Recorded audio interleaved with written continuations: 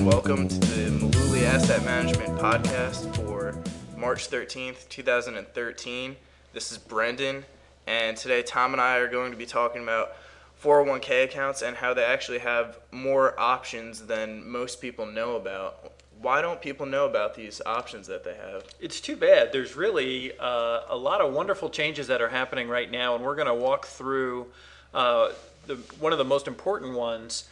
And it's really unfortunate because when you talk to folks that have a 401k at work, they're just not getting the information. It might be posted on a website or it comes in a long form letter, and no one has really taken the time to understand that. And that's been a problem with 401ks from the very beginning.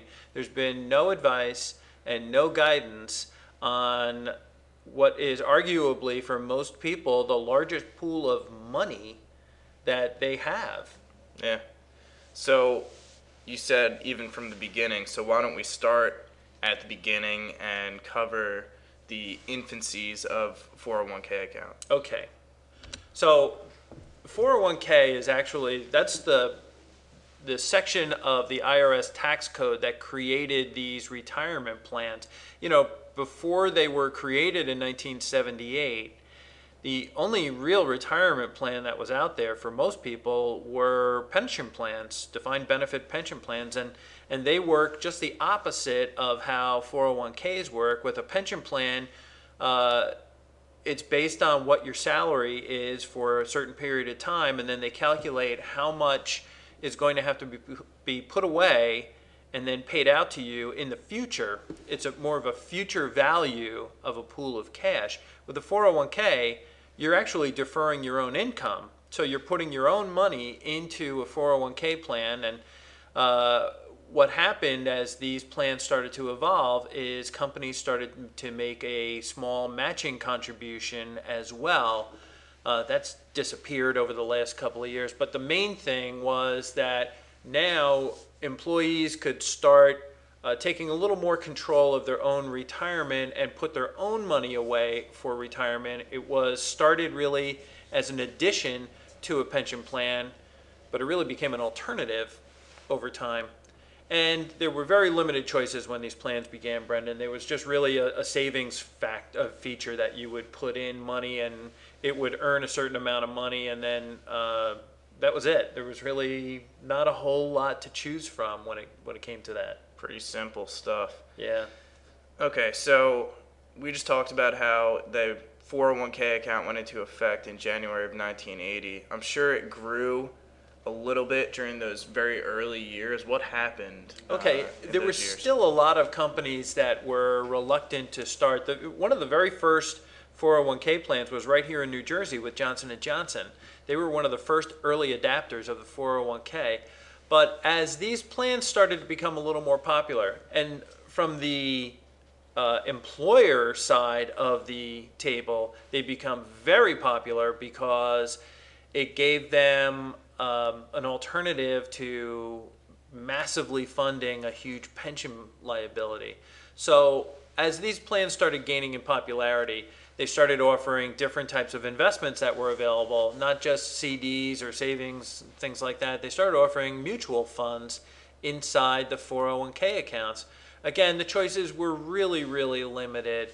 But again, more than anything else, there was no guidance. There was no advice being offered to any of the participants. And so it took a long time for people to really catch on that hey, I should enroll in my 401k when I start working, and I should really start to contribute to this. It was kind of a culture change for a lot of people because, prior to the 401k, they were used to seeing a certain amount in their paycheck. Now they had to defer it. The other feature about an employee contributing to their 401k plan is the money came out pre-tax. So it actually lowered their taxable income and increased their savings for retirement. There were really a lot of benefits to this, but not a lot of features. Again, the no advice thing though was really the big deal in the early years for these plans. Yeah, because these were brand new for people, so they didn't understand anything about them. Right. Yeah.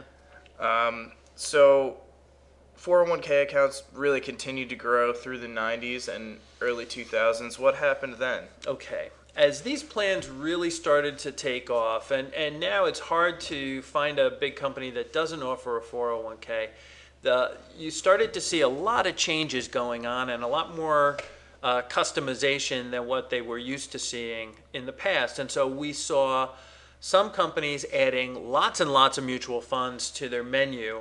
Some companies had close to 200 mutual funds. That's just way too much for most people to figure out. Other companies said, we have too many choices now, we're going to subtract some mutual funds. It's very interesting, though, with all this adding and subtracting that was going on. I read a statistic somewhere, I'd have to look up exactly where I saw it, but there's a number floating around that close to 80% of people who enroll in their 401k plan, they make their investment choices on the day they enroll in the plan. 80% of them never make a change again in the asset allocation, where the money's going into their plan. And so you run into these scenarios where, the S&P for 10 years didn't make any money from the year 2000 through that entire decade. No gains. So even though your 401k may look like it's making money, a lot of times I'll have to remind a client, hey, how much of that was your own money in the last 10 years going into that plan? Your underlying investments didn't make any returns. It's really just a factor of your own savings. And most people really miss that point. And so it's great having different options available. But you got to know when to make changes, when to make moves in your 401k, and that's something that we really help people with a lot. And again, in that period of the late 80s through the 90s and into the new century, there was still no advice. It was goofy. People would call up the 800 number for their 401k plan, or they would go online and they would speak with a representative from the administrator of the plan. And they would be able to tell them, this mutual fund is a large cap growth fund, this other mutual fund is focused mainly on small caps or international funds, whatever. But they could never tell them, hey, you should put your money into that international fund because it's really, the place to be right now. They were prohibited from giving purely informational stuff. It's exactly right. Okay. Yeah. So a lot of information, but not what people really needed. Yeah. Sounds that way. Yeah. So this period from the late 80s, the 1990s, and even into the new century, there's a lot of changes, a lot of dynamic growth going on in the 401k market, but the overriding factor, again, still no advice for the participants in the plan. Right. And then in 2006, there was the Pension Protection Act. What effect did that have on 401k accounts? Okay. The Pension Protection Act in 2006, it actually took a few years to get implemented, but it was originally written in 2006, really sprung from Enron. And Enron was in the later stages of their collapse, and one of the chief officers of the company was begging employees to go out and buy Enron stock in their 401k. And a lot of employees did. And not only did they lose their job, but their retirement plan was wiped out. And now because the company went bust, their pension was now taken over by the government. I mean, it was just a mess. So Congress came out with this Pension Protection Act. Some of the things that were created through this Pension Protection Act were things like allowing self-directed brokerage accounts to flourish. They had already started, but it now opened it up to a much bigger audience. It also allowed investment advisors to offer advice. There were a lot of changes that happened, but these prior to Enron and this Pension Protection Act in 2006, the limited choices that they had in the plan were a big problem. What was happening was, in a typical 401k plan, you might see 20 mutual funds to choose from in your investment menu. And out of those 20, there might be 15 that are large cap growth funds. They're all essentially the same type of investment. And along with those 15 large cap growth funds, You had maybe one small cap fund, one international fund, a bond fund. There just weren't that many choices. And large cap growth stocks were out of favor from the early 2000 through 2010. They were really underperforming compared to small caps and mid cap stocks.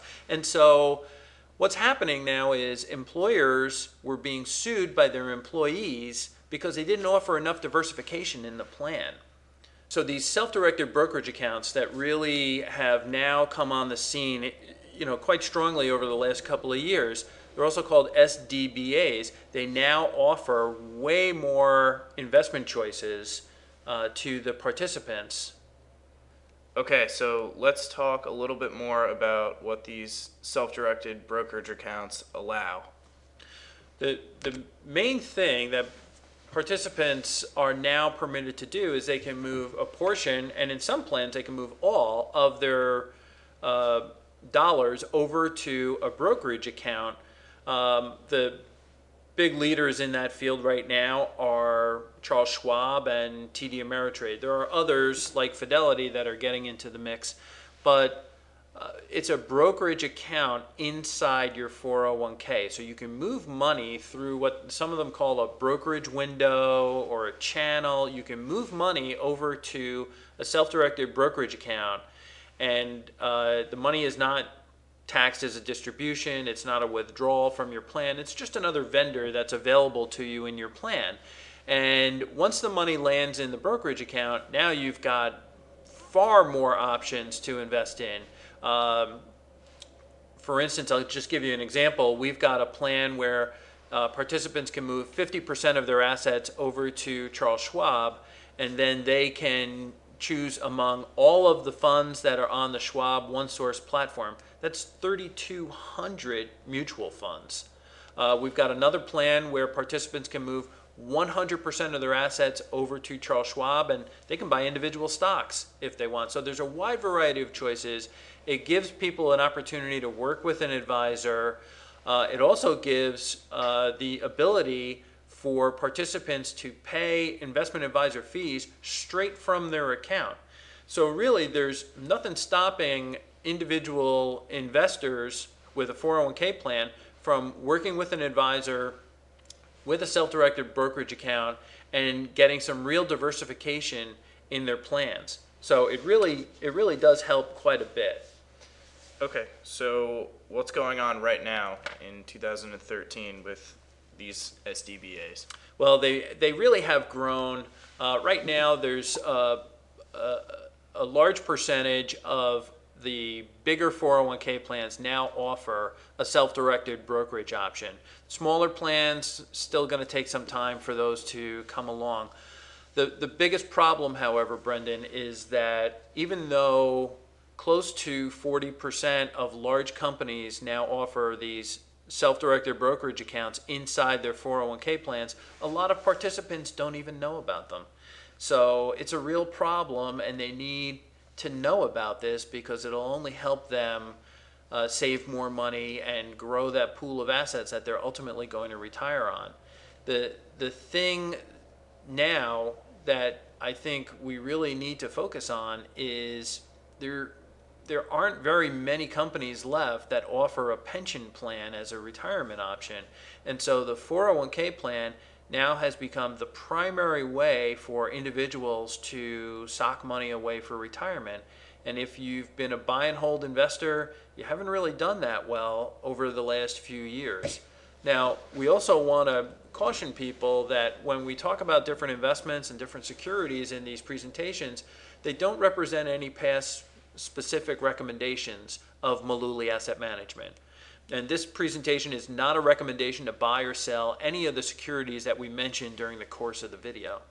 If you're relying on a video or a podcast for investment advice, we think that you might be making a huge mistake.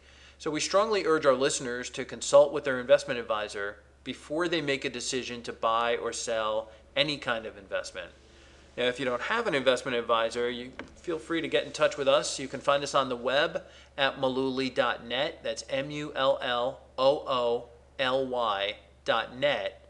Or you can call us at 732-223-5233. $9,000. Okay, so today we learned that 401k accounts actually have a lot more options than most people know about. And that's it for the podcast. So we'll see you next week.